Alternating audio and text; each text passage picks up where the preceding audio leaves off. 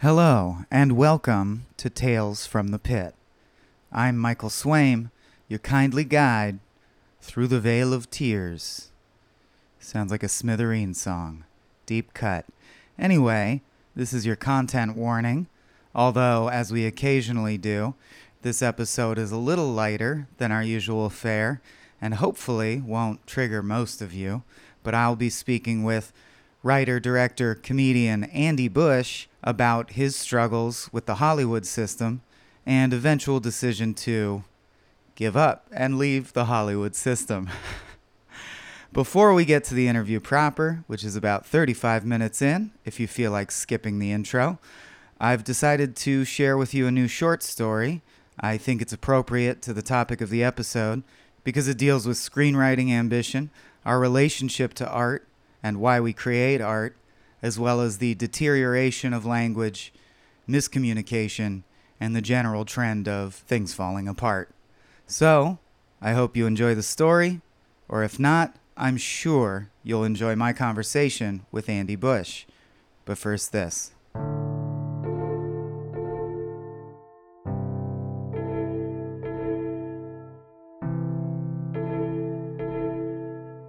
Dear Jane. Hyphen.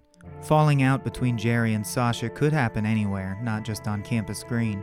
Brainstorm alternate settings. Something meaningful, not just a twist. Hyphen. In general, look for settings or action that illuminate relationship. See the screenplay as a medium that does this well. Hyphen. Carrie equals too sarcastic? Want to be likable but must stay true to character. Also still needs to incite Jerry's big move. Hyphen. Nature as a source of personal strength. Rivers, woods, mountains. What do they mean? To whom? How to incorporate? Hyphen. Switch lunch scene with park scene. Hyphen. Structure equals parallel narratives? Flashback? Main focus is love story. June 12th. Dear Jane, I've never kept a journal before. Or maybe these are letters. Anyway, they let me keep my notebook. Who are they? And it seems like I've got a lot of free time on my hands. I miss you. They haven't hurt me, so I'm hoping that they're treating you well too. I don't know how long they've been on Earth or what they want with us. I haven't even seen any of them again since I was captured. I was coming down from the peak of Mount Taurus when they found me. It really was beautiful, Jane. The peak was all gray stones and scrub. You could see the Hudson headlands and green trees like broccoli heads crawling up the mountainside across the water. I was smothered in clouds. I felt so inspired. I was scribbling notes for the script like crazy. You would have loved the silence, the look of the river below like a slow-moving snake. It was a hell of a climb in the humidity, but when it was all over, I wanted you there with me more than anything. I wish I could have teleported you up there just for a moment. You would have popped out of existence, leaving some rich gallery patron utterly lost, waiting for the end of one of your rehearsed anecdotes, and appeared up there on the mountain, still splattered in paint and wearing canvas overalls. I should have taken my camera. Didn't think of it. I'm sorry I missed your opening, sweetheart. I should have been there. I did what so many people lament and assumed there would be more chances in the future. I'm sorry we fought. It didn't mean anything. I hope you know that. I was just upset about the rejection letter. Maybe even jealous, let's be honest. Here you are opening another big show filled with paintings that make no sense to me, and I can't get anyone to even read my stuff. I shouldn't have taken that out on you, though, and I feel so stupid about it. Your paintings are beautiful, Jane. They aren't gimmicky or vacant or any of those things I shouldn't have said. They took me when I was about a quarter mile down from the peak, beneath the clouds and the timberline. What's funny is I had considered going off trail, but decided against it. Did they find me because of that? Maybe they would have found me either way, I don't know. They look like underwater light, don't they? I got a good look at one, how to tell how many really, when they took me, and it made me remember the way I used to float face up at the bottom of my uncle's pool and stare at the sun refracted through the ripples on the surface. They move like that, too, but they have more colors. Purples, gold, green, almost aurora borealis. And changing, as if the frequency of their light is hooked to a radio dial that someone's constantly turning. Maybe that's just the visible spectrum parts of them. I don't even know why I call them, like sentient creatures, except that they seem to be consciously controlling things. Maybe this is a universal phenomenon, or a religious thing, or an acid flashback. Maybe I'm dead. I don't feel dead. I was out, though, cold. This angel of light thing, drifted down through the thick tree branches and just fell through the wood and leaves like rain through a sieve. Hovered there in the middle of the trail, and I felt this electricity in the air. Maybe you felt it, like when you know you're going to get a static shock the next time you touch metal. And I stopped, and I don't know why, but I reached out to it. Like maybe it was a trick of the light, a mobile rainbow or something, and it sent a tendril of light out at me, snapped out, and it knocked me out instantly. No pain or dreams, just crumpled to the ground, except I don't even remember crumpling, I just assume. That's how fast it was, like my brain just turned off, like a light. But I don't feel dead. They brought me back to the city. I don't know exactly where. I'm in a hotel room, but all the furniture's been taken out, so I'm not sure about much of anything. Just an empty box with an imprint on the carpet where the bed and dresser and nightstands used to be, and an empty bathroom without toilet paper or soap or shampoo or anything, and an empty closet. They even took the coat hangers, which must have been tough because it looks like they were the kind that are attached to the rod.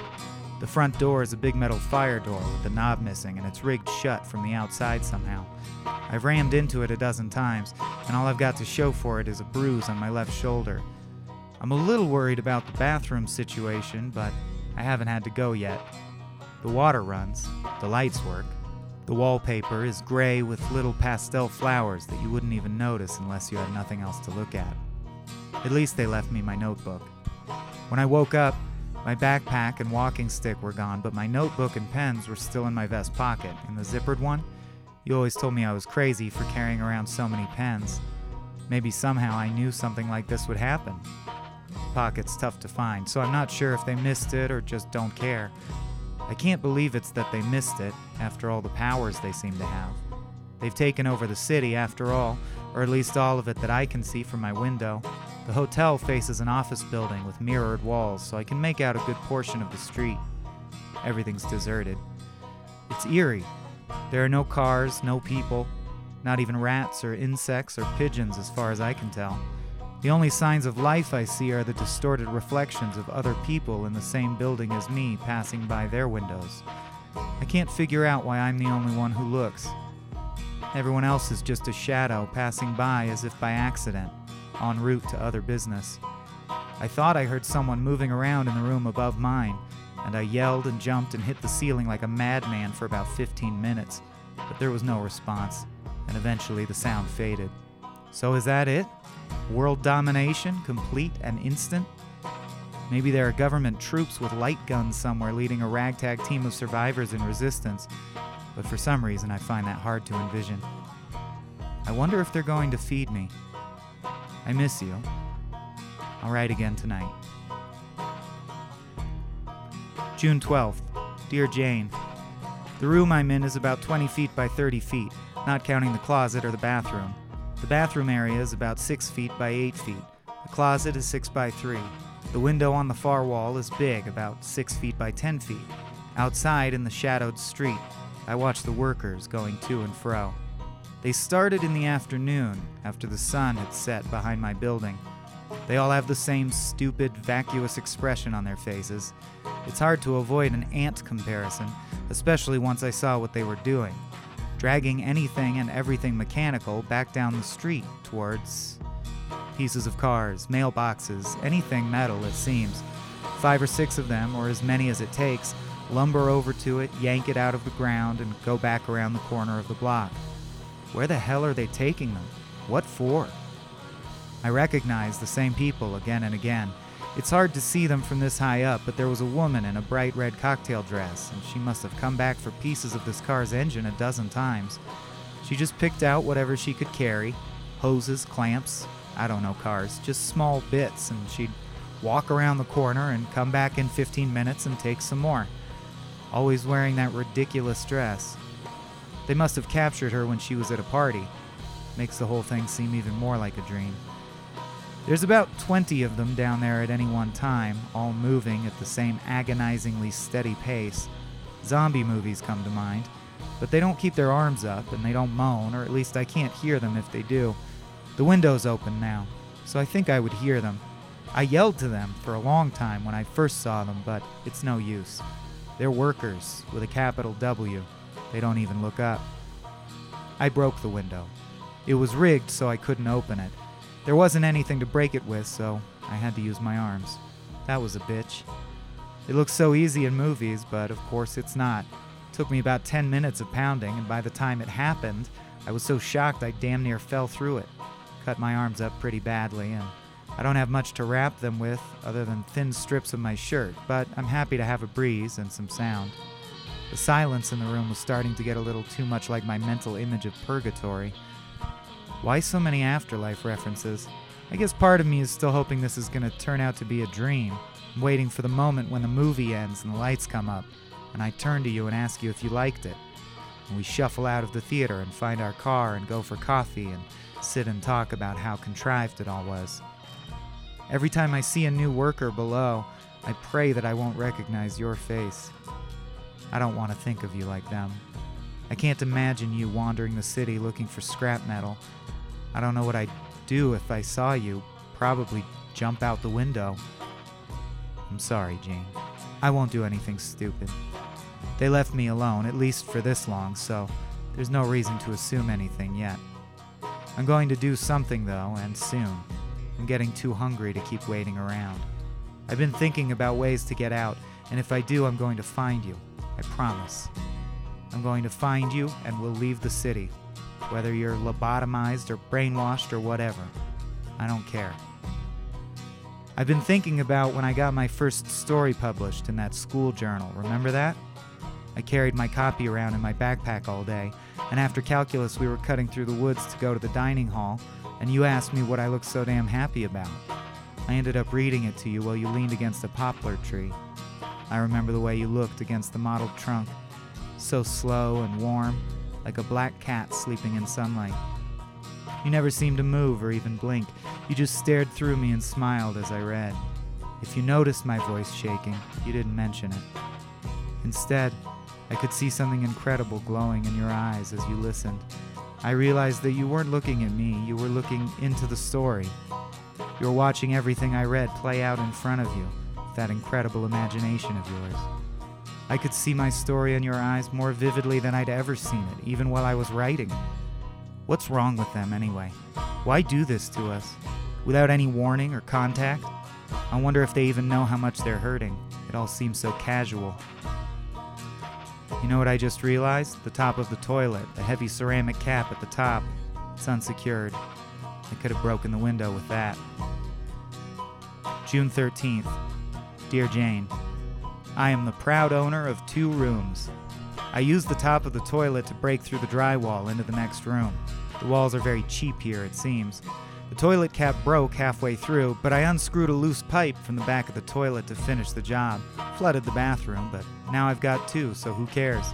There's about a 5-foot diameter hole in the wall now, and toilet water continuously falls out of the hole in the window. The best part? My new room is completely furnished. There was even a little fridge with minibar stuff in it. Nuts, little bottles of alcohol, calories at least. I was starving.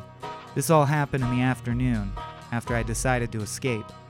I decided to escape because of what happened last night, which I guess I should tell you about first. They came again, I'm sure of it. The big they whom are in control. I was asleep, but I felt them in my head, in my dreams. I'm not sure what happened, what state I was in, but I was aware. It wasn't sleep, but perhaps not waking. I couldn't see anything except the inside of my own head, and they were in there, in all their multicolored splendor. They told me things, not with words, but they twanged and plucked my neurons like meaty guitar strings and showed me what they meant. It was as if I could see them waft through the cavity of my head, find an image, or emotion, or desire, or dream, and set it off. It exploded, and that became my only thought. It filled everything. If one of them accessed the taste of blueberry pancakes, it's like the whole world was made of them and my mouth was stuffed full. But they don't want blueberry pancakes. I'm still not sure what they want. They don't seem benevolent or cruel or forceful or forgiving. They just seem empty. Like something so different there's simply no way for us to understand or communicate. They are alien. An absence, a gap in the spectrum of what we can know or experience. All night, they sent me feelings and pictures. All night, they exploded my thoughts.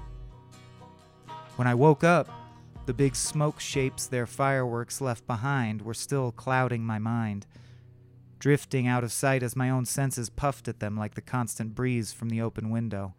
I was groggy and confused. It took a long time to really wake up. That was last night, and this morning, a mystery. Today, more.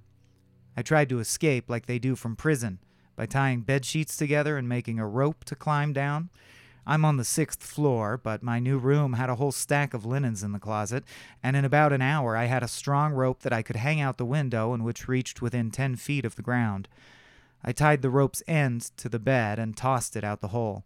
I took a few minutes to try and prepare, calming myself, getting ready. I won't say I wasn't frightened. It's quite a climb when you're looking straight down at a sheer drop. But just when I was ready, I got this overwhelming feeling of despair. Whenever I even thought about climbing out, I'd get the feeling that I shouldn't do it. It was something more than fear. I felt that it would be wrong. I felt ashamed, more than I've ever felt in my life. I felt like if I climbed out the window, I'd be betraying everything. You, Lily, Mom, Dad, that everyone would know what a bad person I was for doing something so terrible. My hands were shaking and my stomach cramping up. I started to cry, Jane, thinking about all the people that would hate me if I climbed out that window. I'm sure it was them. Something they're doing. Somehow they're still in my head, giving me feelings and images, feeding me people's faces, frowning, twisted in disappointment and hatred.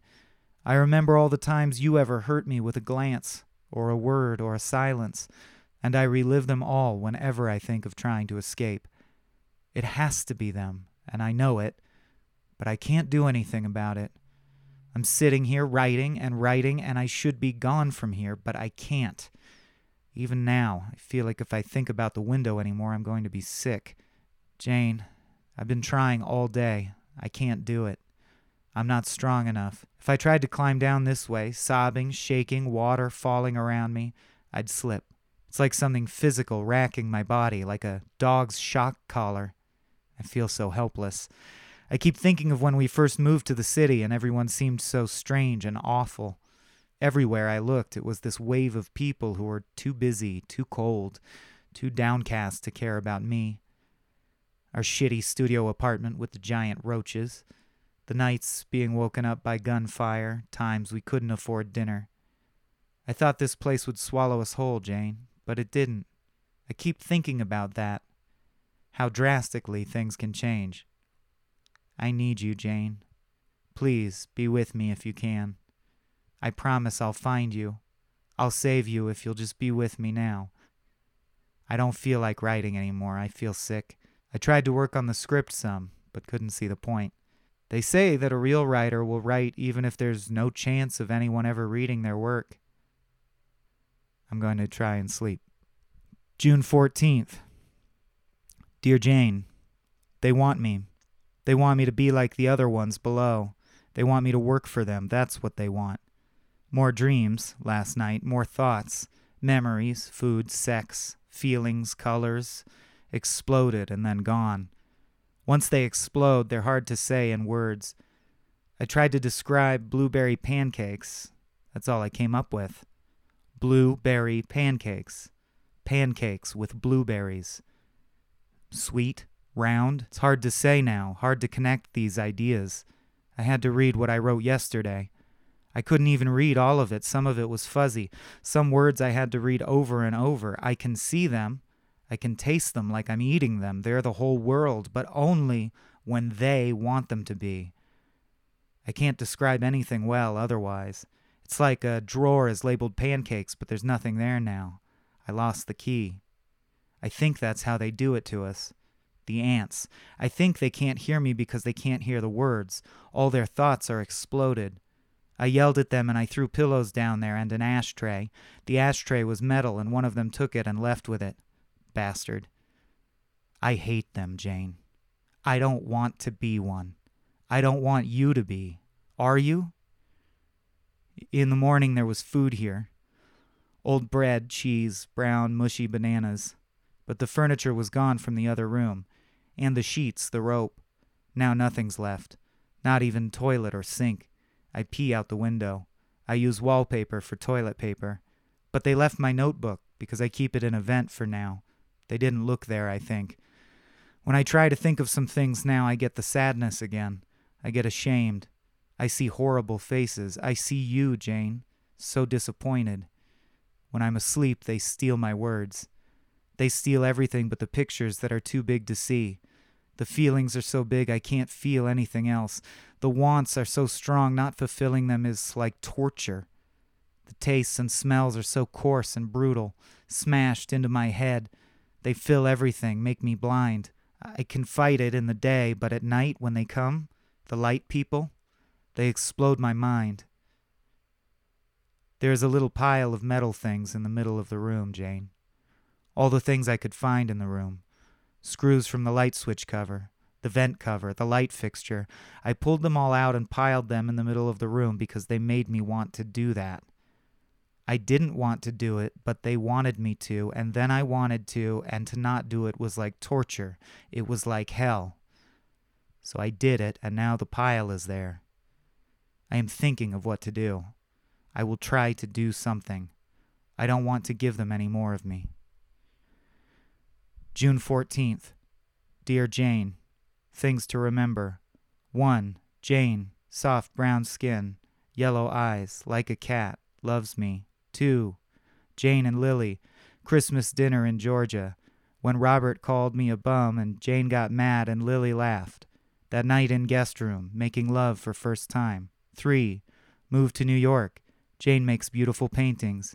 Big, abstract, shapes and colors. She says they are her secrets. 4. Night Jane reads first draft of script. Just smiles and smiles. 5. Night I propose with bad painting of a ring. Jane laughs. 6. Jane's first New York show. The bad review. Crying on my shoulder in the park. Trying to feel sad because she is sad, but feeling so happy just to be with her, to be the one she cries with. 7. I need to read this journal every day. I need to try hard to remember the words in it. 8. I am putting an alphabet at the end of this book. I need to study it each day. 9. I need to remember as much as I can. 10. I need to find Jane. Getting a headache. Have to stop. What I am going to do. Not sleep tonight. Stay awake. Not going to dream again. Going to write more in the morning. June 15. Dear Jane, I killed someone. This morning, 2 of the workers came here. I heard them at the door and then they busted in. 2 big men wearing normal clothes, looking normal except for those empty faces, those heads full of exploded thoughts. The bigger one, fat, strong, greasy, stinking, pushed me into a corner, held me against the wall. I kicked, but he didn't feel it. Held me against the wall like a press. He breathed heavy and his breath stank. I yelled at him, talk to me, you have to help me. He had his mouth a little open and his eyes stared and he held me there. The other one had a black machine. It was round and black, had cords hanging down. The big one was holding me so the other one could put the machine in my room. I don't know what it is. I thought it could be a bomb, could be a torture device. I don't know. So I struggled and yelled because I didn't want it there. I didn't want it in here. I tried to talk to them. They move so slow. That's the worst. How slow he took his time and set the machine up and moved parts around and bolted it to the floor and checked it here and there. So slow while I kept kicking at the big man who just doesn't notice, who just stares while his shins start bleeding from where I keep kicking him. But he found my notebook, Jane. When I was struggling, he wasn't just staring, because he saw it in my jacket pocket, my notebook, my pens. He came to life, like they were inside him, like they told him what to want and he wanted it. He started reaching for the notebook, slow, and my arm was free, so I hit him in the face, in the left eye. I felt his cheekbone and my knuckles hurt badly. He didn't stop reaching. I knew he was going to take the notebook, Jane, and I got scared. I need to read it, to keep writing, to keep my mind. I can't be like them, mindless, staring, mouth open, dead, dead, dead. I hit him again in the face, and he moved a little. But this time the sadness came, and I felt terrible, that I was hurting this poor man, that I would be blamed forever and ever for hurting him. And I almost stopped, but I kept going because I was so scared of losing the notebook, Jane. I kept hitting him until finally he stopped pressing me against the wall and I could move again. The other one was finished now with the machine. He was leaving, opening the door. He didn't care about the big one. He was just doing his work and he was leaving. I tried to run for the door and the big one pulled me back by the shirt and threw me down. I slammed onto the ground and the door shut, so again the room was sealed, but the big one stayed and bent down with his fat fingers to tear at my shirt for the notebook. I yelled. I hit him in the face with both fists and his nose bled, dripping down on me, and he didn't notice and kept grabbing. I rolled and pushed and bit to get out from under him. I got out. I ran to the side. He followed me. Not running, just walking, so fucking slow and casual, like a Sunday stroll with his shins and his face bleeding and his arm bleeding where I had bit him. I strangled him to death. I used my jacket. I got behind him with my jacket and I pulled it tight around his neck. He didn't struggle much. He pulled at the jacket with his hands, but I held it there. He started making choking noises. I felt so sad, Jane. They made me feel so sad. I felt my little sister's wet hair under my hands as I forced her under water. Heard my father begging for me to stop while I hit him again and again with a pipe. I felt like I was murdering my whole family, like I was the biggest killer, killing everyone I loved one at a time. I kept crying and shouting and crying, but I pulled the jacket tighter because I knew I needed the notebook no matter what. I knew it was all a trick, even when I saw you, Jane, even when I saw that it was you I was choking. I kept holding the jacket and I felt your lightness and I heard your last breath while I killed you. I choked you, Jane, until you stopped pulling at the jacket and I let your body slowly down to the ground, and now you're here, and they won't let me see the man again. The bigger man. Even though I know that's who I really killed. No matter what, when I look at the body, they make me see you. It just looks like you are just lying dead there, just in the room there. It's such a mean trick, Jane. They're bastards to put this machine here, this black ball fastened to the floor that never moves and never does anything. I think it's just to torture me, so I know that at any second it could blow up and kill me and I can't do anything. They torture us. Why? So casual. So cold, they leave your image in my mind, they plaster it over the dead body in the corner, make your face so big in my head that I can't see anyone else. Blueberries. All I think is how much time we could have had. You always wanted to go out, but I had papers to grade, I had students who needed me. At night I had to work on my writing, rewrite, get something published. I had to prove that I was good too, that I could be a good artist like you and your paintings. So fucking stupid. Could have been holding you in my arms all that time. How stupid can I be, Jane? Could have been making love or talking or holding hands. Could have seen a movie. Could have done anything but sit and be jealous and grade fucking papers. I'm sorry, Jane. Please don't be dead. Please don't die anymore. I'm going to find you somehow. Please don't look dead and empty when I find you. Please be Jane. June. Dear Jane, I don't know what day it is. I am sleeping for a long time. It is the machine. It hurts more. It is them, more of them, when I sleep everywhere. The machine makes them stronger in my dreams. They are bright orange and purple and red in my dreams. They want me to give up my notebook, but I won't. When I don't, they make me hurt. They make me burn. They burn my thoughts and try to make me forget. They make my memories so hot inside my head I can't hold on to them anymore. But I touch them anyway. I hold them and my hands blister and char in my dreams. I need to remember. I need to hold on to the words. They said in my dreams that they want me to leave the notebook, leave it behind. I know because the notebook is the hottest thing. It burns to even think about the notebook. It burns to write. It burns worse to read. It makes my teeth grind, my eyes water. I throw up. I claw myself. But I read, Jane, to remember. I read even though I cannot read much, and a lot is nothing, just scribbles. I will never not write, Jane. I will never not read. That is the answer. They can make it hot, but they can never force me. I can keep reading, and I will always remember some. I will keep writing. I read the alphabet. I write letters. I will write each day. They will have to kill me, Jane. I will not be their aunt. They are down below. I watch them. They are done with the metal. Now they flow. They march. They move all in one direction. Thousands of the workers going one way. I do not know why. I don't care. I will find you. Things to remember. 1. Find Jane. 2. Colors. Red, purple, orange, blue, yellow, pink, green. 3. Shapes. Square, circle, triangle. 4. Animals. Cat, dog, mouse, cow, crow, house, child, lamb, sheep, wool. 5. Love, good feeling. 6. Lily, mom, dad. 7. Foods. Oranges, blueberry pancakes. 8. Read, write, alphabet, remember. Dear Jane, I finding you, but they taking I away. In dark now, many ants. Yesterday morning, ants come opening door, many, millions ants in hallway. They staring, they letting I out of room. Notebook burning, but I holding it tight. They not trying to taking it, they leading I down to street. Million marching, all marchings, I marching with them. They leading us for long time, we marching through city. More ants join marching, all marching, we go. I seeing your paintings. Jane, I seeing your paintings, I seeing gallery. I seeing your paintings through big window.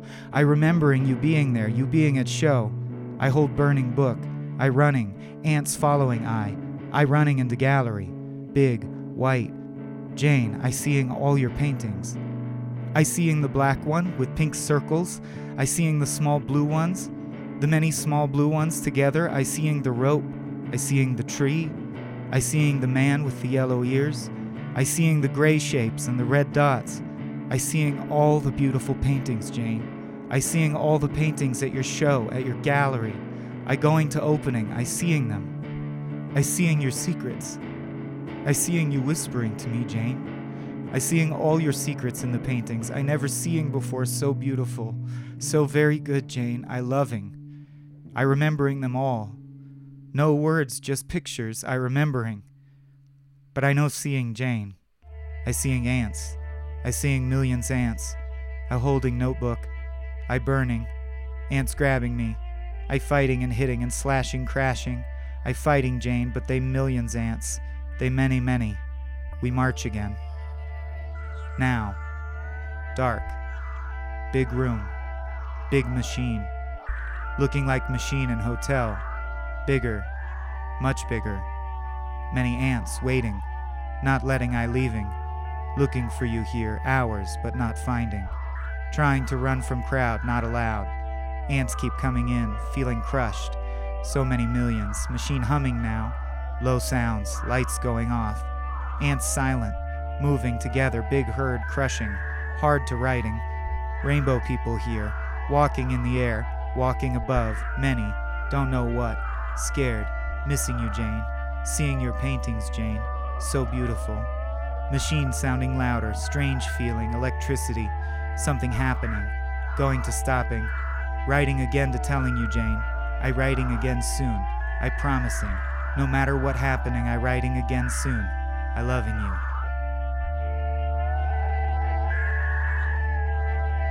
A, B, C, D, E, F, G, H, I, J, K, L, M, N, O, P, Q, R, S, T, U, V, W, X, Y, Z.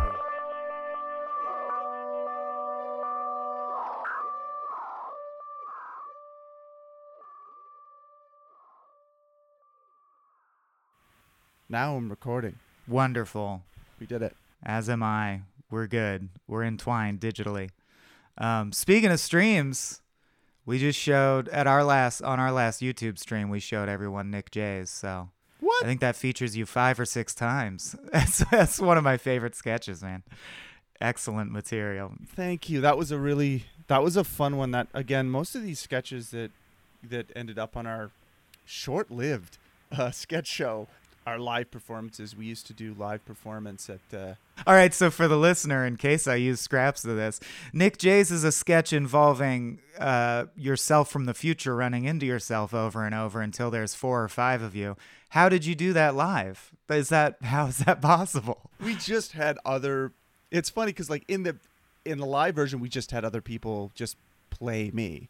So come in and say I'm you from the future. Okay. Yeah, and honestly, we were like, how are we gonna do this? I mean, are we just gonna have other people dress up like that? And then through the magic of editing, we had that. I didn't direct that one, thankfully.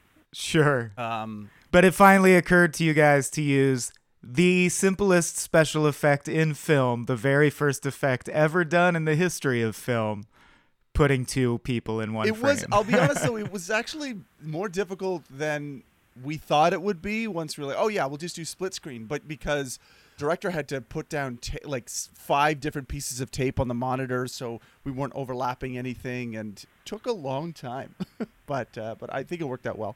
Oh, absolutely. Nick J's phenomenal sketch. Well, for people who are completely lacking context, let me do a little spiel here. I'm very, very pleased to welcome Mr. Andrew Bush to Tales from the Pit. Thank you for being here, Andy, and thanks so much for your patience. We had to reschedule. Well, thank you for having me. It's nice to be here. But yeah, I have very much been looking forward to this because Andy was one of the driving forces of a sketch troupe that was a favorite of Abe's and mine when we were coming up, and then we've admired from afar as you guys have done what you do, and I'm gonna be vague about it because I kind of want you to fill it in, because we sort of got to chatting and decided to do an episode about. Well, I guess I should start with My Gorgeous Son, because among the dozens of comedic adventures that you've embarked upon, a recent project is this podcast that you do with Mark Little called My Gorgeous Son that Abe and I are both obsessed with. Look forward to with bated breath every week to hear Mark Little pretend to be a wildly abusive father and just shit on you in humorous fashion. And I would argue that the premise of that show in a nutshell is, well, besides all the Babadook hats and hooves and random crazy shit, the premise began back at the beginning as you sort of returning home to Canada after quote unquote failing at Hollywood, like trying and failing, and now you're back. Get rid of the quote. Oh, okay. Great. So that's what we're talking about, because I'm an intensely angry, depressed person who currently is trying to make it in Hollywood and still lives here. And every day I ask myself, what the fuck am I doing? I hate this. I hate it here. I hate everyone. I hate most of the people in the industry. And I just love the work so much that I keep nursing this dream of like doing it, getting there, getting through the wall and doing it. And, I would say both of us have had, hell, you have had what, more than one show on the CBC, I believe, at this point. I've had I've starred in 2 shows on CBC, 2 shows on Canadian television, 3, like shows that I sort of that I was directly involved in creating. I had 2 shows. There you go. Well, so for me, that's still huge because it was a show broadcast over the airwaves to televisions. Like that's still, yeah, that's a cool plateau I haven't reached, and yet still, your shtick on Gorgeous Son is that you're depressed, and I think that probably comes somewhat from a true place, and that you're self-loathing and a failure, and I just want to hear the real version. I want to hear the real self-loathing and failures. I will do it in 3 phases. The first phase, I think, is what were your creative dreams and beginnings like? How'd you fall in love with this business we call show? And why'd you come to LA, and what was your goal when you got there, fresh off the bus, bright-eyed and bushy-tailed? Completely goalless. I don't know. It's funny because I haven't. it's hard. I look back and I'm like, did I have goals? Really? I sort of got into, I guess, Canadian show business fairly early on, and I had a pretty easy time of it at first. I got on a kid show, a consumer advocacy kid show, which never would exist in America because it had no commercials and it taught kids about the evils of capitalism. Very communist, but it was on Very edgy. Yeah, edgy. It was on the CBC, and it was called Street Sense, and it was super fun. And I did take it for granted. I was like 17, and I did some stand up at 16 that I don't know. You know, that the ignorance of youth. I just thought yelling really loud and flailing and doing a vague Jim Carrey impression meant comedy, and it did well. And then I got a show. I was going to say, it's not that it doesn't. I mean, Dane Cook sold out arena after arena, man. Yelling loud is a thing, for sure. Will Ferrell telling you to get off the shed, you know. Yeah. He has other levels, but the yelling loud level is a legitimate comedic level, I would say. Oh, I got that on lock. Yeah, you started in the shallow end before you got the sophisticated stuff going. Can you remember any bits from your very first stand-up routine? There was some cane twirling. Really? Okay. Like, I memorized all of Jim Carrey's cane twirls from Batman Forever, and then I came out twirling a cane. No reason. No Wow. premise. And it was for my high school. And I was lucky because there were only 2 people who did stand-up. It was a talent contest. And the gentleman before me, very nice guy, but he bombed so terribly. By comparison, anything. And I just had confidence. I don't know what it was, but I just had it. I just oozed it. I mean, I had bits about me packing groceries, and honestly, all of them were just, this sucks. Am I right? Like, just that. Yeah, Conan gets a lot of laughs off. That joke didn't go over well. Oh, well. Yeah. But that's interesting. So you talk about oozing confidence. Is the comedic persona that you sometimes inhabit I would say does not ooze confidence. Andy Bush, the comedic persona, does not ooze confidence. How connected are you in real life to Andy Bush from My Gorgeous Son, I guess, is what I'm getting at, because I would not describe you as oozing confidence, and I'm wondering if in real life, which is closer to the truth? Do you ooze confidence, or has that gone from you? Was that a teenage Andy thing? Yeah, I think so. I think very early on I felt this imposter syndrome happen, and I felt like I don't really know what I'm doing. I'm on TV. Why am I on TV? I shouldn't be here. And you know, I did Street Sense for 4 years, then I left, and I eventually kind of like hit this wall where I was like, I really want to I don't think comedy is just yelling. I think there's more to it.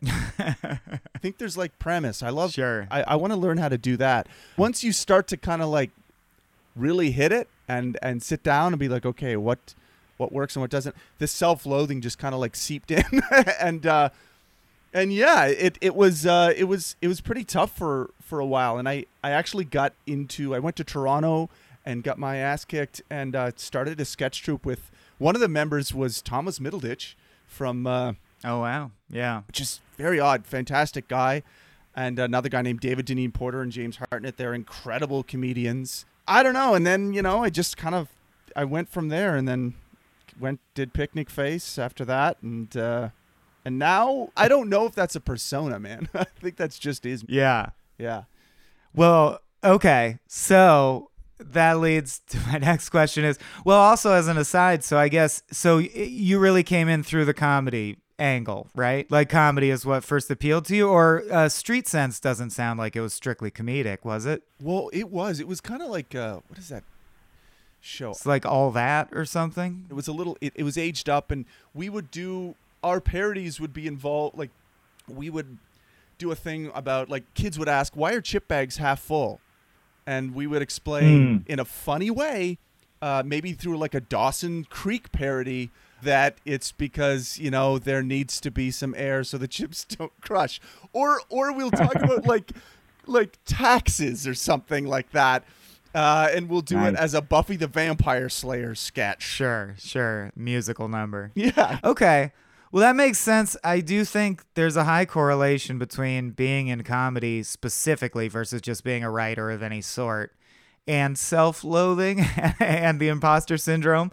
And I don't know. My only working theory is that comedy, the comedic mind, you eventually train yourself to take everything apart because it's sort of the process of crafting a joke usually or often involves looking at something and going, this is why that sucks.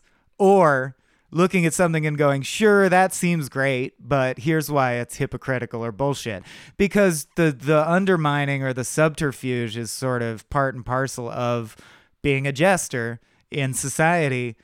And I find it impossible to not look at yourself then and go, oh yeah, humans are bullshit too. Oh, I'm bullshit too. Oh wow, everything's pretty much bullshit. Well, yeah. that in of itself it gets pretty tired pretty quickly where you're like, oh wow, I am now that, which is honestly a trope. So you start to feel, because you're always, at least I am you're trying to avoid these tropes, and in trying to avoid a trope, you become one. So that's something that I've kind of like dealt with a lot. Like I'll go into this kind of meta spiral, and then it'll end with me just going, well, I'm just gonna play some Hearthstone. Like that's yeah. And I don't work on stuff. And where Mark I think excels, although he's similar in that like he consistently questions what he does and works through things. But what I do like about how he works is he'll often break through that wall. He'll just he'll sit through it. He'll sit in it. And he'll break through. Whereas I'll often, if I'm left to my own devices, I'll just I'll see that wall. I'll maybe like push a little bit, and I go like, fuck it. Take a bath, something. Yeah.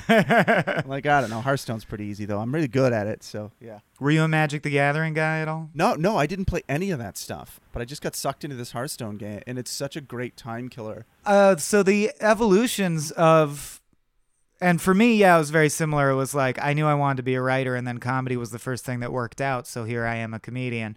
So the growth can be organic, but regardless of how you ended up there, I have to imagine that by the time you have some years behind you and some lauded projects, and you're like, I am a comedian. This is at least this phase of my life. You become invested in goals and the expansion of your brand, or where is this leading, or correct me if I'm wrong, but I did. But I guess what I'm asking from your perspective is why and how did that snowball into deciding you need to move to Los Angeles? And then what was that experience like for you? This, I guess, is really the heart of the episode. Well, I mean, that's a good question, because like, I don't know. I never really pictured myself going to Los Angeles. It was never a goal of mine. I mean, if I could choose my career, it would be, I get to live and work in my hometown and do stuff that I like, that puts food on the table, and I can sort of like make a life for myself.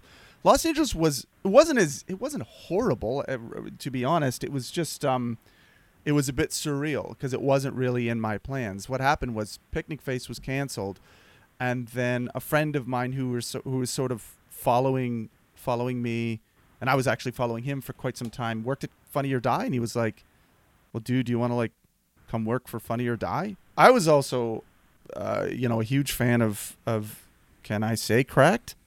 Can I? Oh yeah, of course, absolutely. I mean, I've been following you as well. I watched your. I think it was like you were playing a video game, explaining Enter the Gungeon video. Oh yeah. Again, it was very similar. I felt very. I mean, we can get into it, but I felt very similar at the time. So it was really, honestly, really nice to hear from someone that I like was following and respected in that, like what you were doing at Crack, to publicly talk about it, because I didn't feel comfortable publicly. I didn't feel like I had an audience, to be honest, anyway.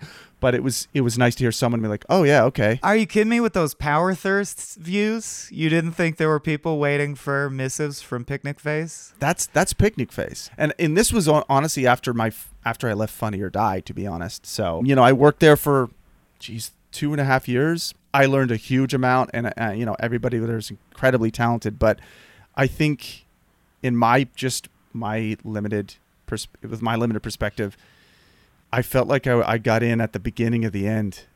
Or the change, that the change that happened that I think maybe happened with Cracked. And College Humor felt it as well.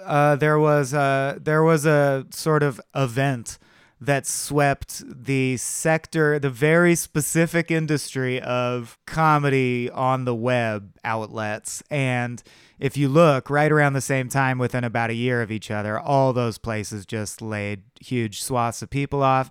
And it had to do, at least in our case, and I'm wondering if you heard anything like this over at FOD, but with us, a big part of it was everyone trusting the Facebook algorithm was accurate and constantly changing content to hit whatever Facebook told us to hit. And then finding out several years into that shift that Facebook was completely fabricating their numbers from nothing. It's absolute fraud, bald-faced fraud. Like, I'd heard that Facebook was doing that. I wasn't really that high up the totem pole at Funny or Die.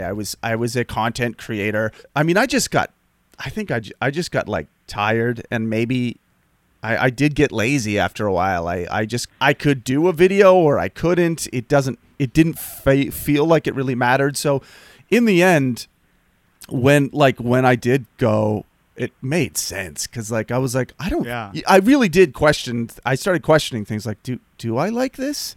Like, am I funny? Like, is this something? Does this make me even happy? Yeah, is this what I want to do? And it's a weird thing, because you're working in a place where, I mean, you're not getting paid a lot of money, but again, that shouldn't be the issue, even though it is. You do want to make something to live. You make just enough money to lose money, you know what I mean?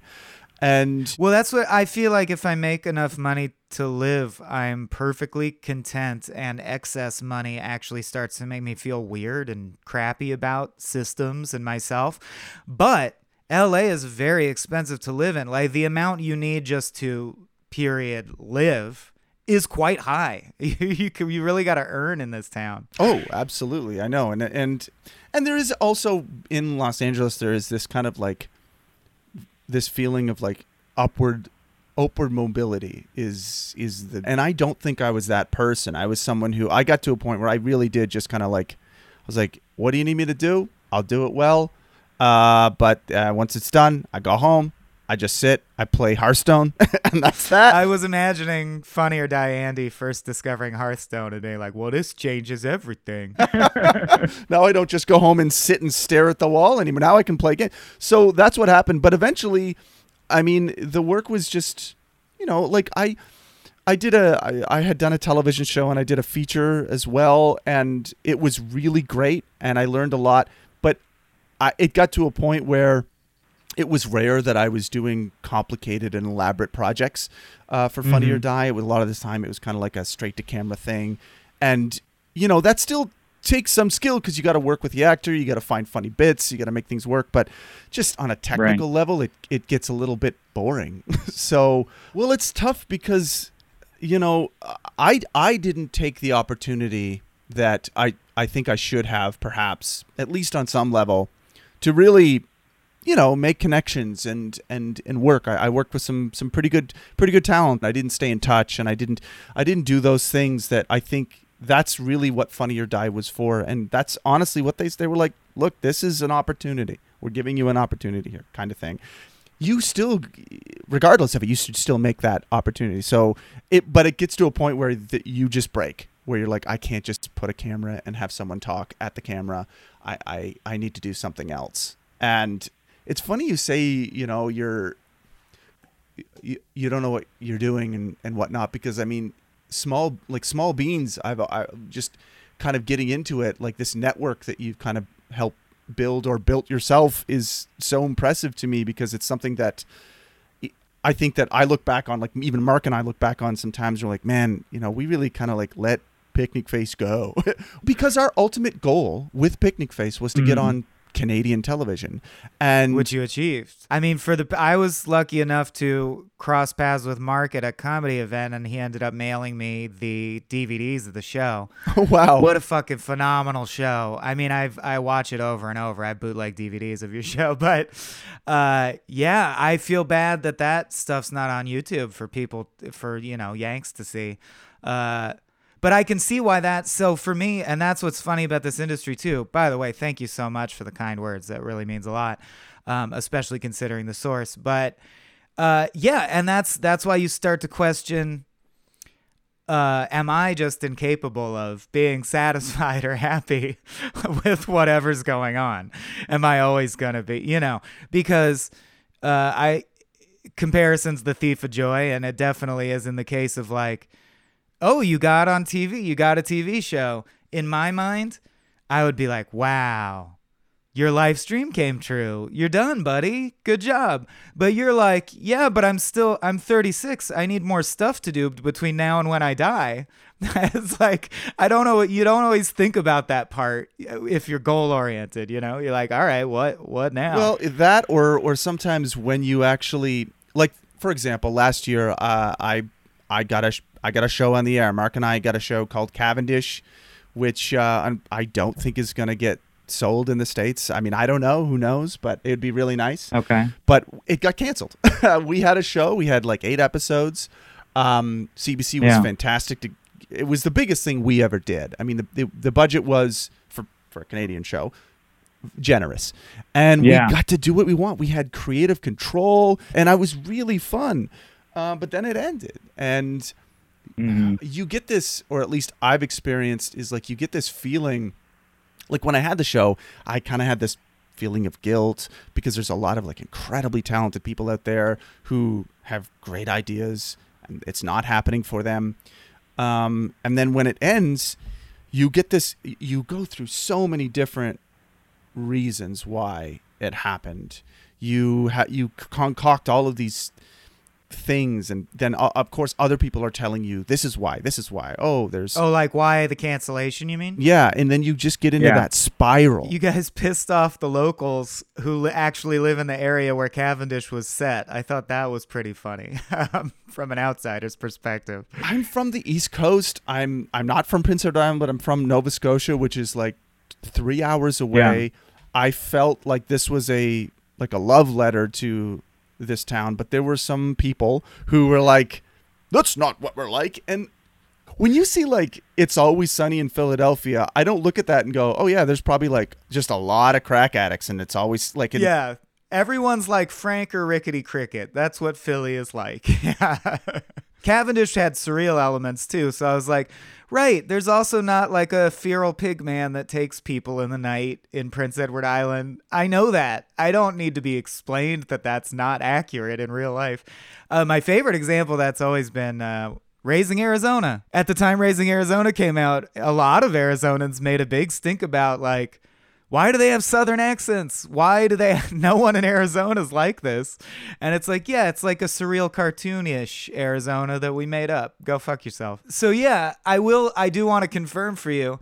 First of all, I can't believe empathy can be a block sometimes. And to imagine that you're sitting there feeling bad for people who didn't get the opportunity to have 8 episodes of a canceled show. You have deep wells of empathy within you, sir, to spare it for them. But I will also say, as someone who has friends who have shows who doesn't have a show, it's true. Your friends are both super happy for you and questioning everything about why they can't get a show. It does both. So like, and I've been on both sides of that equation, right? Like I've seen exactly. And it's an odd thing too, because I will say, going from having my own show with Picnic Face to going to work at Funny or Die was also a weird experience, because I was like, amongst 7 other people. I was like a showrunner. I was directing half of the episodes.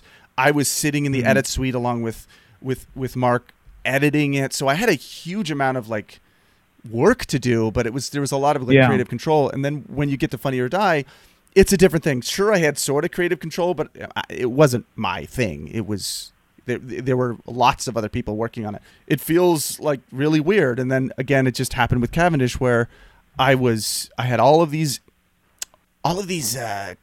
questions to answer, and I had all of these things that people would just come up and give me. You know, I had so much. I don't want to say power because that sounds weird, but I just had so much creative control, I guess is what I'm saying. And now I'm like, is my next job going to be like, I don't know. I don't know what. Yeah, are you between jobs right now? Yeah. Oh, yeah. Okay. So running Small Beans is a delight specifically because of the level of creative control, which is essentially absolute. But the trade-off of it being absolute, other than that, I do what the fans want. They become my new boss versus my boss, you know. But and I like that about the patronage system. I think the fans as a whole are usually smarter and more interesting in their feedback than like a lawyer who's above you, who's telling you to cut budget for whatever reason. But that said, the amount of work is so staggering that I wake up and have panic attacks and don't know how I'm going to do it all. And my close friends and my girlfriend will be like, well, you know, maybe think about shifting directions, not meaning don't be a writer or whatever, but maybe Small Beans, you know, it's almost 2 years old now. Maybe you metamorphose into the next thing.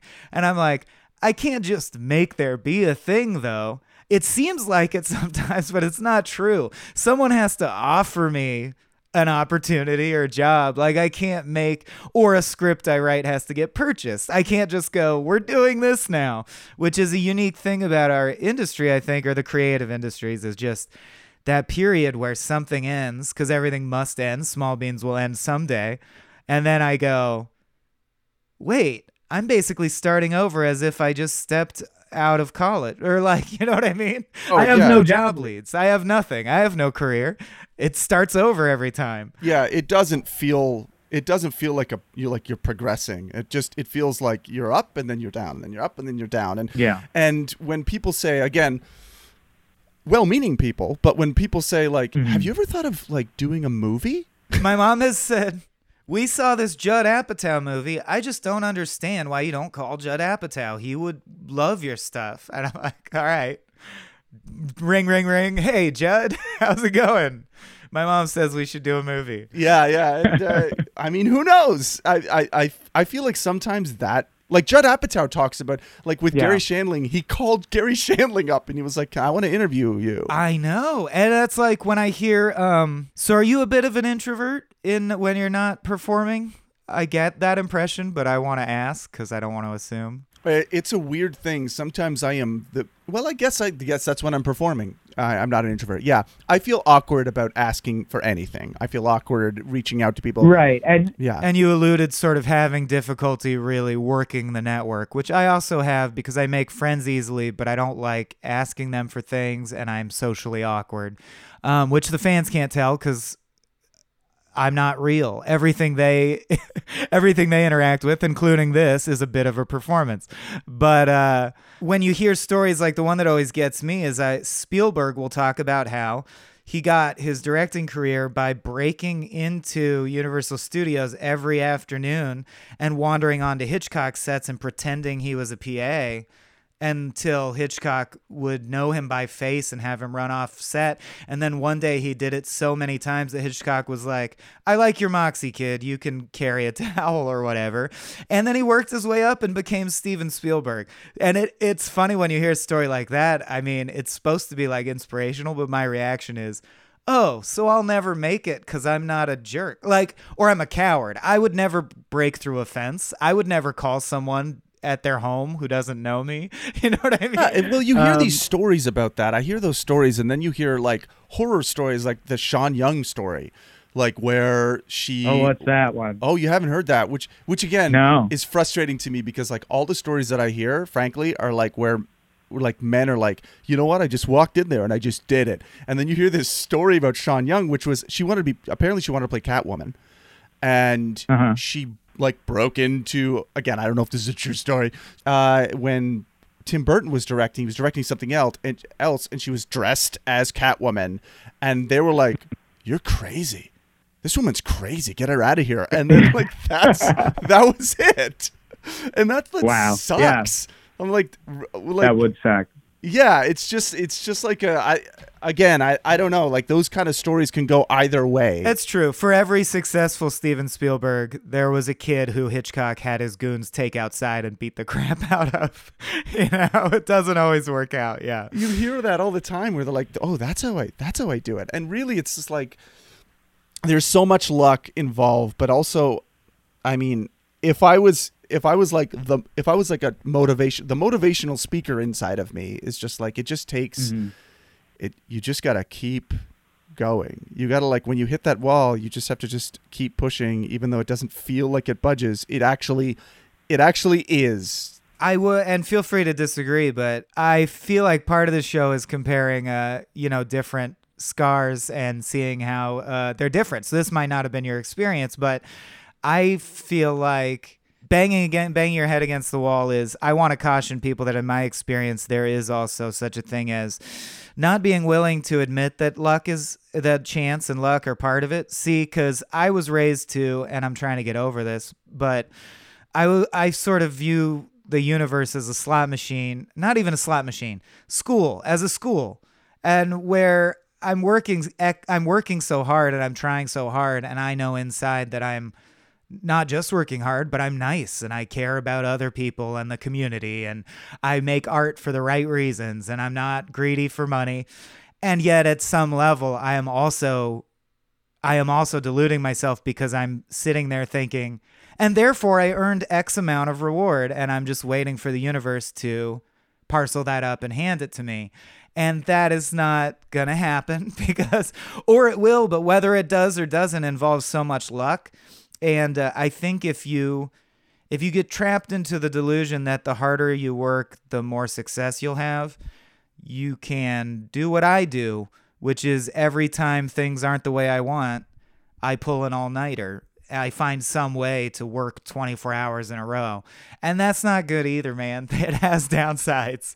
Oh, yeah. Like, there's diminishing returns all the way. And absolutely, yeah, and I totally understand, but I also believe that, like, nothing will happen if you do nothing. So you do nothing. So, but was that luck piece and random chance piece hard for you to accept, or you formulated in such a way that wasn't a difficult hurdle for you? Because for me, a big difficult thing that I always reckon with is how much chance is involved.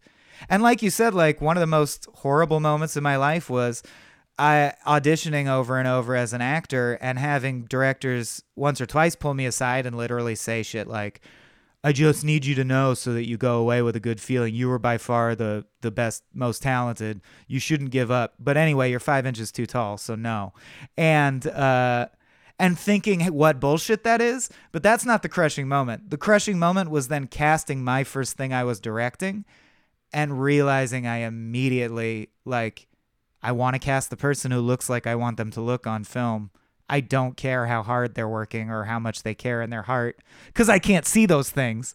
I just need the person who fits the role. And I was like, God damn it. So the system is not cruel because those casting directors were jerks. Life is just cold and cruel and doesn't care that your heart is big or that you care a lot. I've been on both sides of the table. I auditioned one time for a Canadian television show that was like, it was so weird, man. Like, I did one part once where, like, I played an HIV activist, and no one would listen to me at this conference, so I had to grab a woman, and I had a needle full of blood, and I had to put it to her neck, and I had to scream, "This has AIDS." I had to do that. I did that. That's recorded.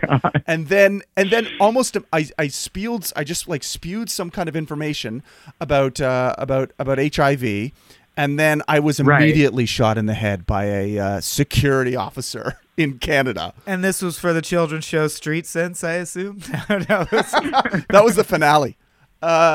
Just insane. But I did an audition just to speak to your, like, I worked so hard on this thing. I did an audition, and the director literally slammed the table and said, "We gotta cast this guy. We gotta cast him." And I walked out, and I was like, "Fuck yeah.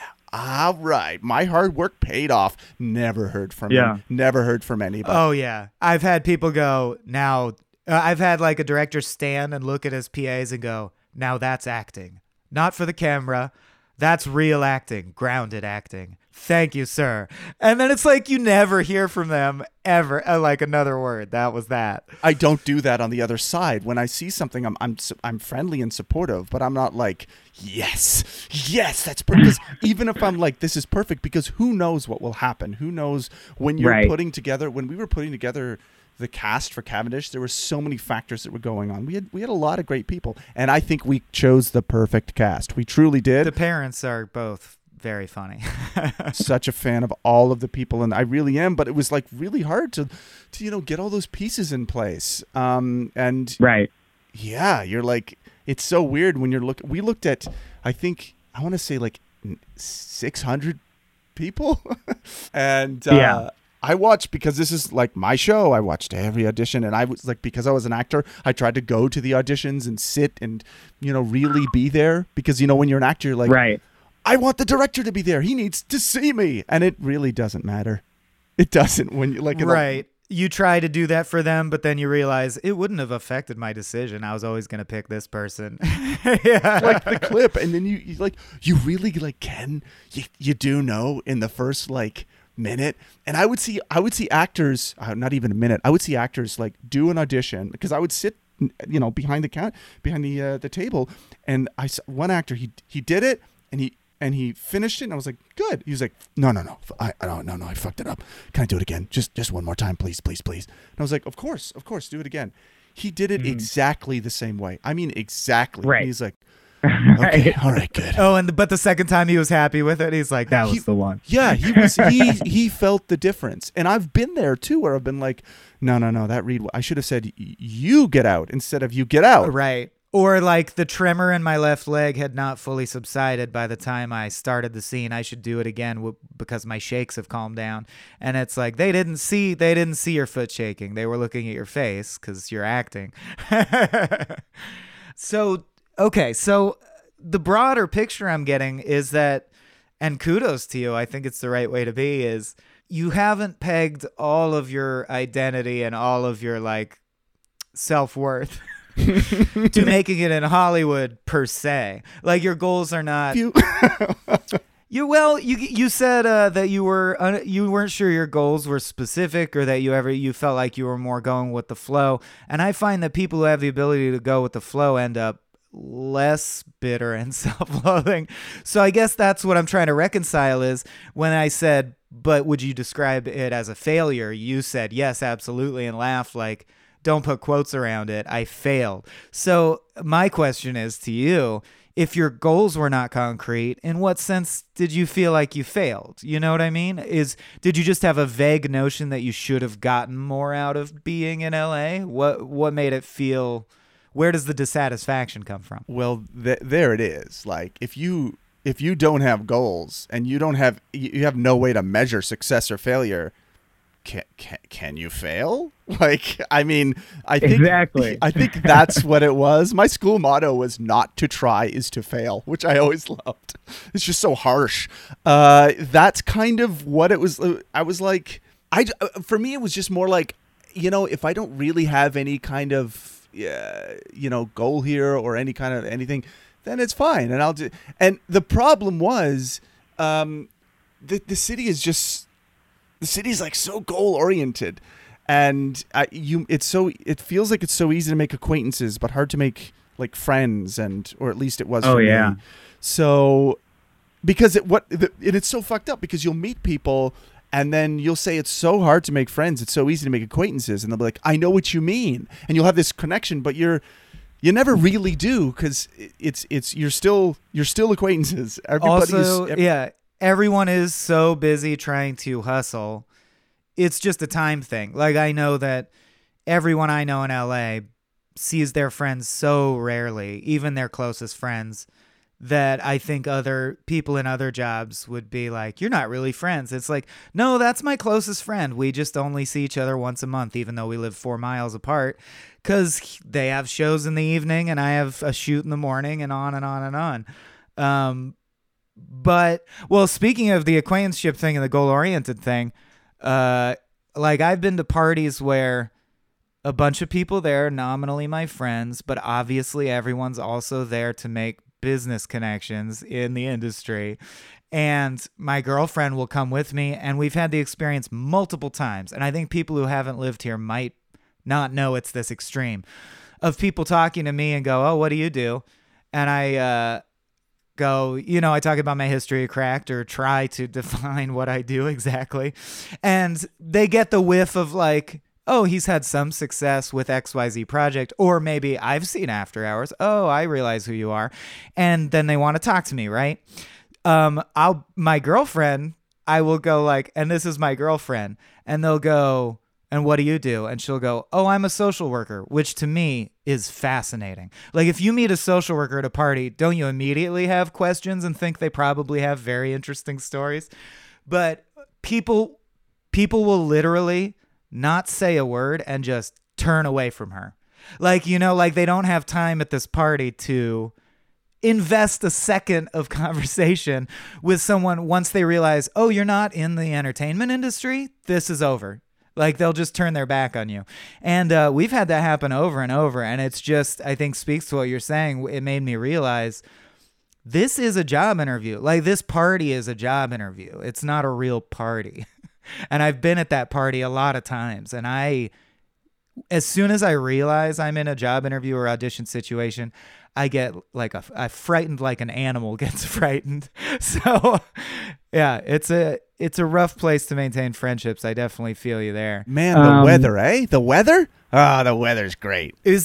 Was it worth it? Did you really appreciate? I mean, you're in Nova Scotia, so you have a special view on weather. It's not an exaggeration. We do have 4 months of just like you have to plan anytime you want to walk outside. And you'll have days where you're like, wow, if I didn't wear certain types of clothing, I would be dead within an hour, And I didn't if I just stayed outside in a t-shirt, I would die. I always felt that like with Los Angeles, it was I really did. I enjoyed that. I enjoyed that kind of experience. And I will also say there was also this kind of feeling of like, well, there's nowhere else to go career-wise. Like geographically, there's nowhere else to go. This is the place where everybody goes. This is where everyone wants to go. So many people in the entertainment industry in Canada want to get their visa. That's a big thing for Canadians. It costs so much money. Oh my God. Yeah. It's so funny because Americans are like, why don't you just come down and work here? And you're like, you have no idea. I have friends who, because I've gotten a lot of work, it was fairly easy to get my O1 visa.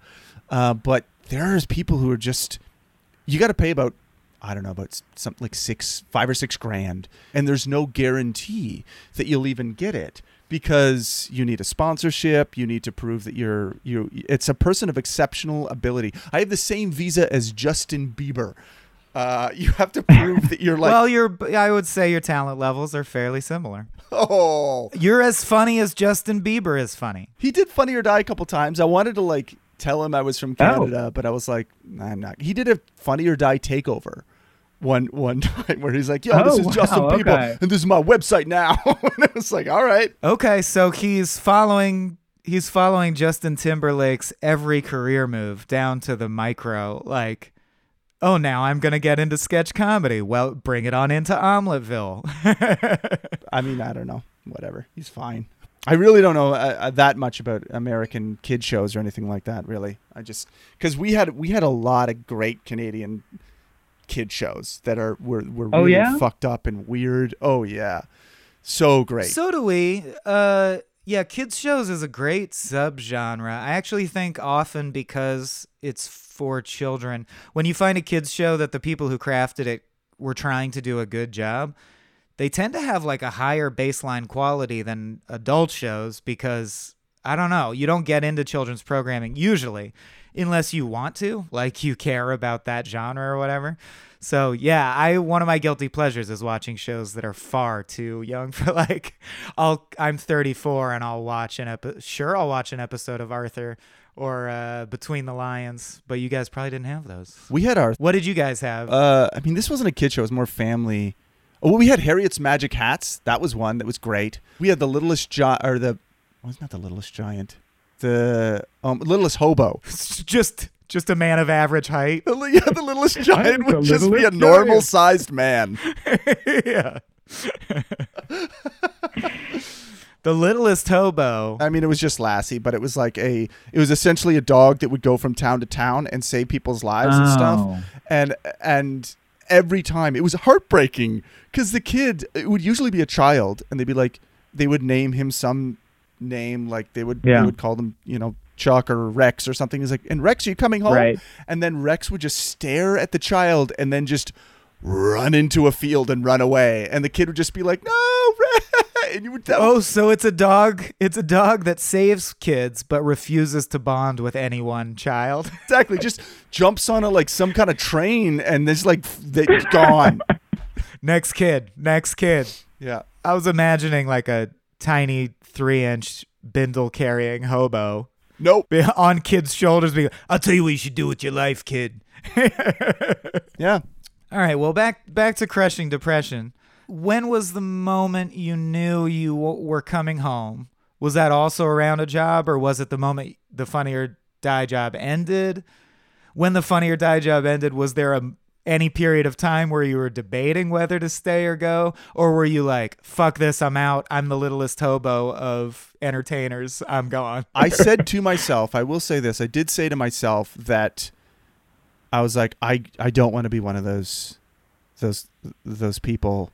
And there's nothing wrong with it, but I don't want to be one of those people in a coffee shop with absolutely no job, with their laptop open, writing. I would go there when I had a job. I think I was sitting next to Bo Burnham when he was writing Grade 8, because he was often there next to me writing like some screenplay, and I'm like, oh, I really, Yeah. But I will say, once the job ended, I stayed up. I couldn't sleep for about, I remember it was about a day and a half, because I was like, what the hell am I gonna do? I drank a lot of 5-hour energies and I wandered around Los Angeles, and I'm like, oh, I don't know what to do. I sat in a coffee shop for 14 hours. I went home for a while, and then came back again, still not really knowing.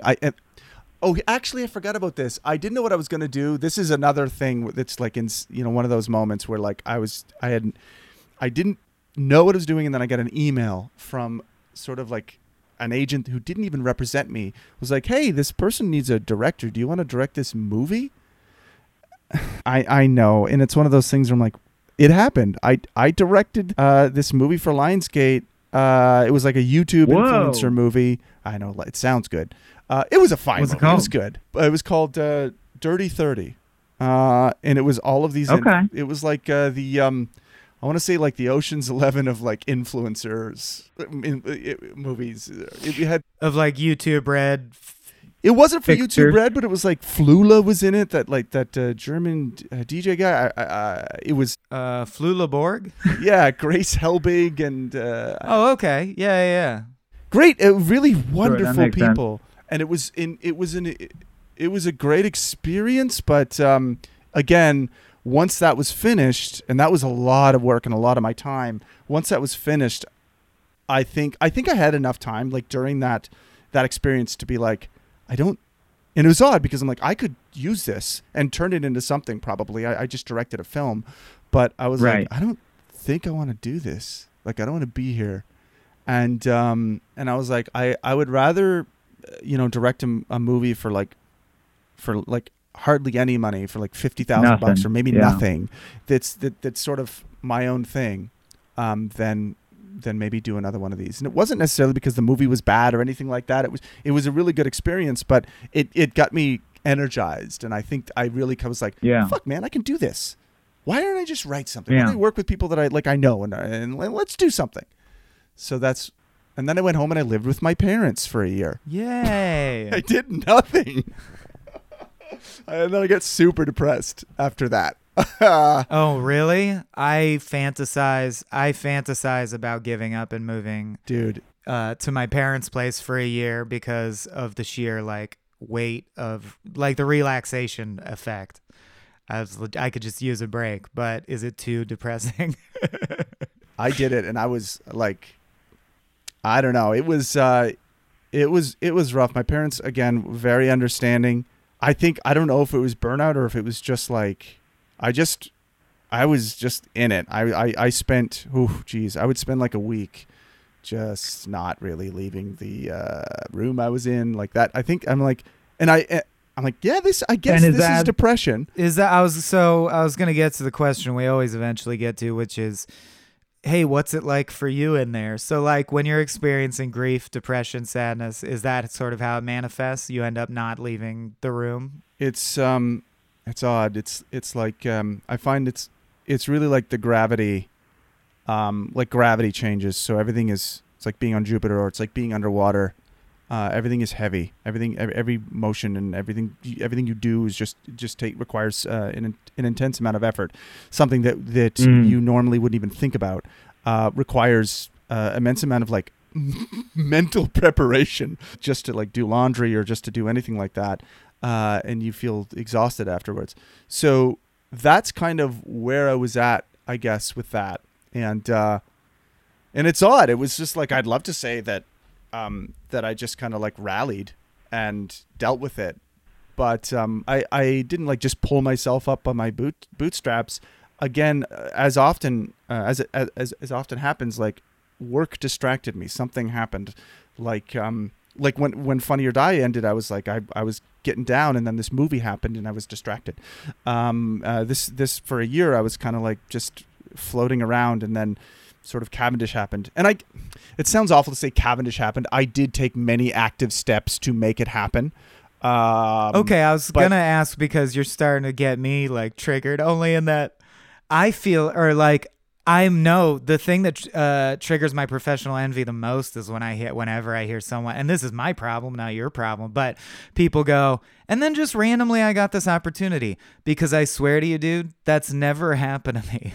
Every opportunity I've gotten, and I'm grateful for the ones I have had, and they have involved support from many people, but to get them has always been me not listening to 1,000 people saying no and working all night for months and months to make it happen. Like, I always have to do it myself, and I dream of the day when something will just happen. Like, someone will call me and be like, I don't know, we're working on this, you want to join the team? That never happens to me.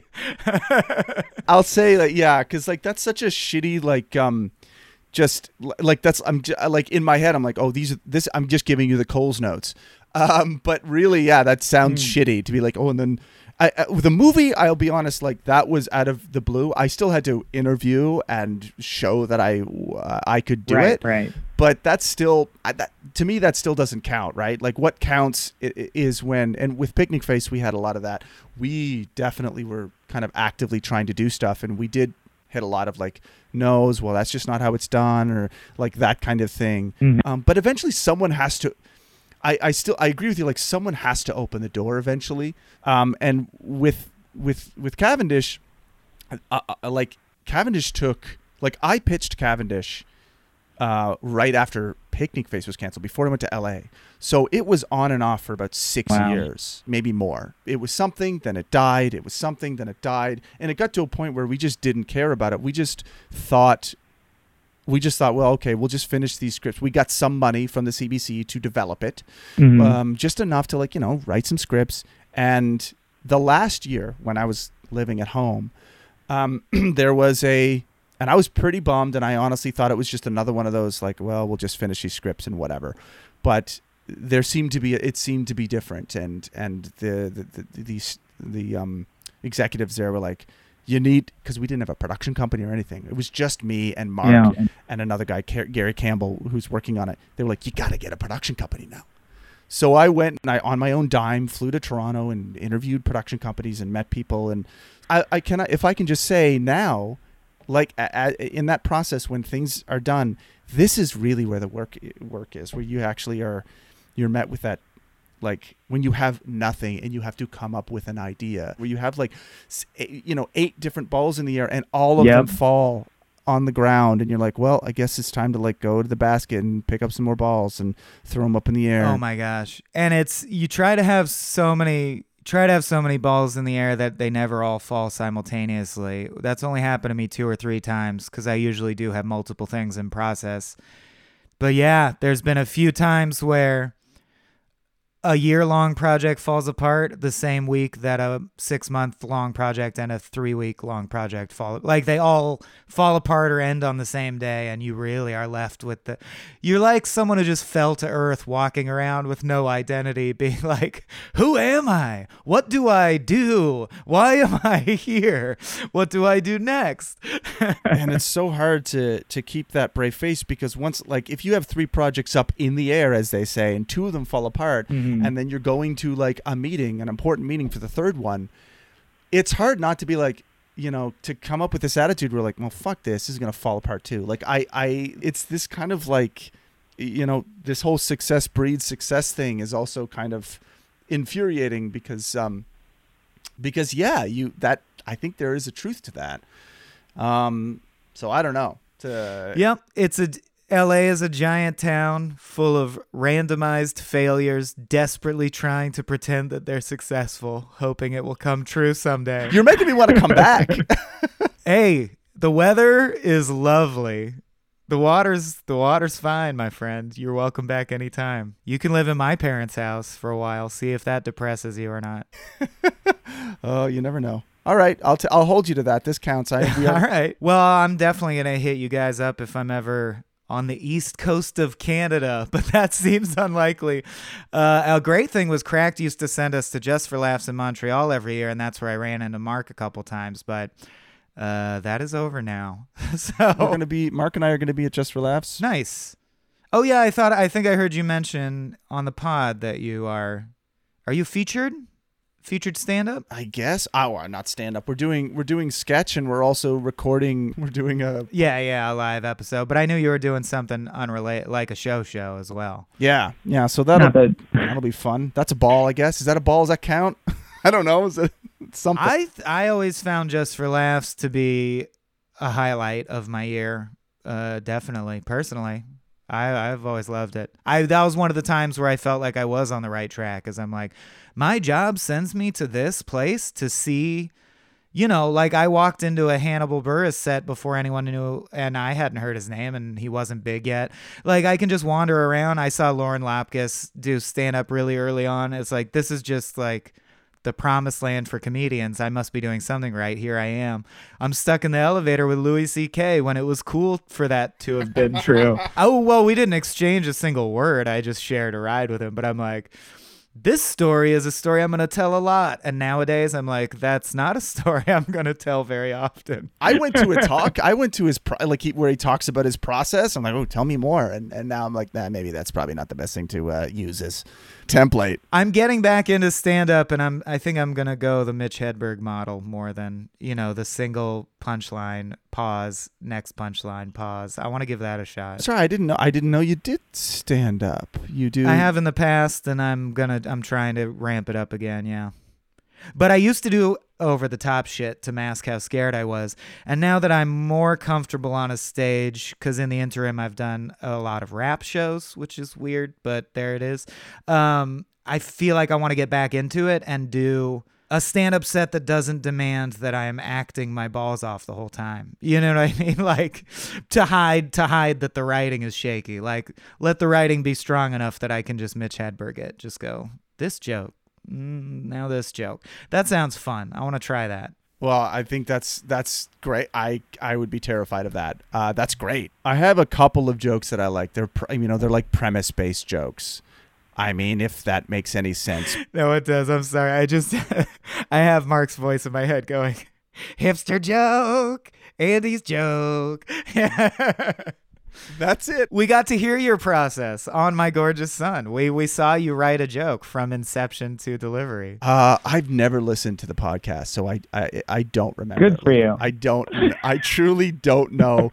I'm like, I made this choice as soon as we started. It was like, I'm not going to listen to it. Our producer Stephen McLeod does a fantastic job editing it. We record for about 2 hours sometimes, and he cuts it down to 45 minutes.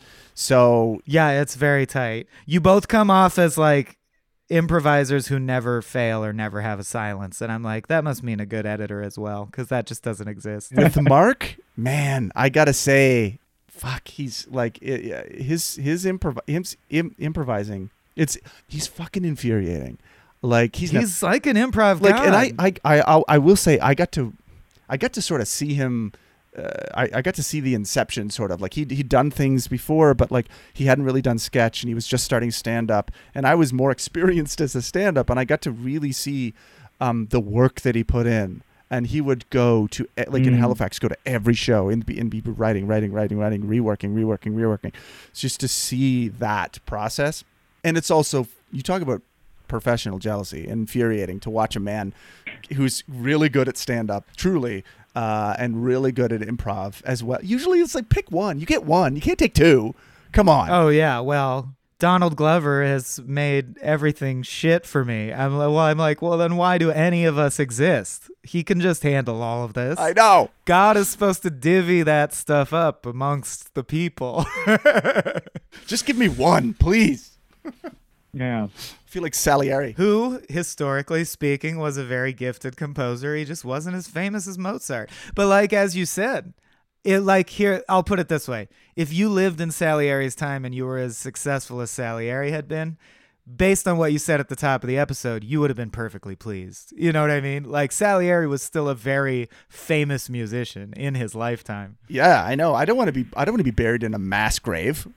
so yeah, I mean, that was like Mozart. They just chucked him in a mass grave at the end of it. Is like, that true? Oh yeah, it's true. He didn't really have much money, and it was just, that was it. Very disobedient child, I hear Mozart was. All right, man. Well, I've said this to you online and to fans publicly, but I feel like Abe and I, who have always been a comedic sort of duo since time immemorial, almost feel like you guys are like soulmates, or you and Mark are like weird parallel Canadian versions of us, or we're the weird parallel Yankee versions of you guys. So this was delightful. I feel like I could talk to you for hours and hours, but I have to go record other podcasts, so I'm not going to, but I'd love to have you back sometime if you're game. I mean, we haven't covered Hearthstone on our video games podcast. We could do that. Oh, well, anytime. That's one thing I will say. I know way too much about the history of video games and all that stuff. That's kind of my go-to. Okay, well, we have a show, One-Upsmanship, that you should definitely guest on. We'll work it out on the internet. And honestly, if I could just say, I feel like you are the American version of us. So great. It's delightful to hear. And well, then I'll treat you as I would have you treat me, and ask you to please plug things so that people can find them and your career can blossom into the beautiful flower it deserves to be. Each petal a $20 million franchise. oh, me plug things. I thought you meant like, I'll tweet this exactly. out. Sure. What do you need? I'll do it the way you're most comfortable with. Are there any local Toronto comedians you might be interested in following? Oh, yeah. I think Mark Little is pretty good. I'm going to do this for you. Picnic Face sketches widely available online. Most of your stuff is hard to find online if you're not in Canada, but if you are in Canada, check out Andy's stuff through various CBC apps. Cavendish is his most recent triumph, stars and directs episodes, and otherwise, you can find him at a Tim Hortons sitting for 14 hours trying to figure out what he's going to do next. Staring off into the middle distance. Oh, and you can follow me at Andy C. Bush. I want more followers on Twitter. That's because there you go. There you go. I worked in a Tim Hortons reference by the end, so all is well. Yeah.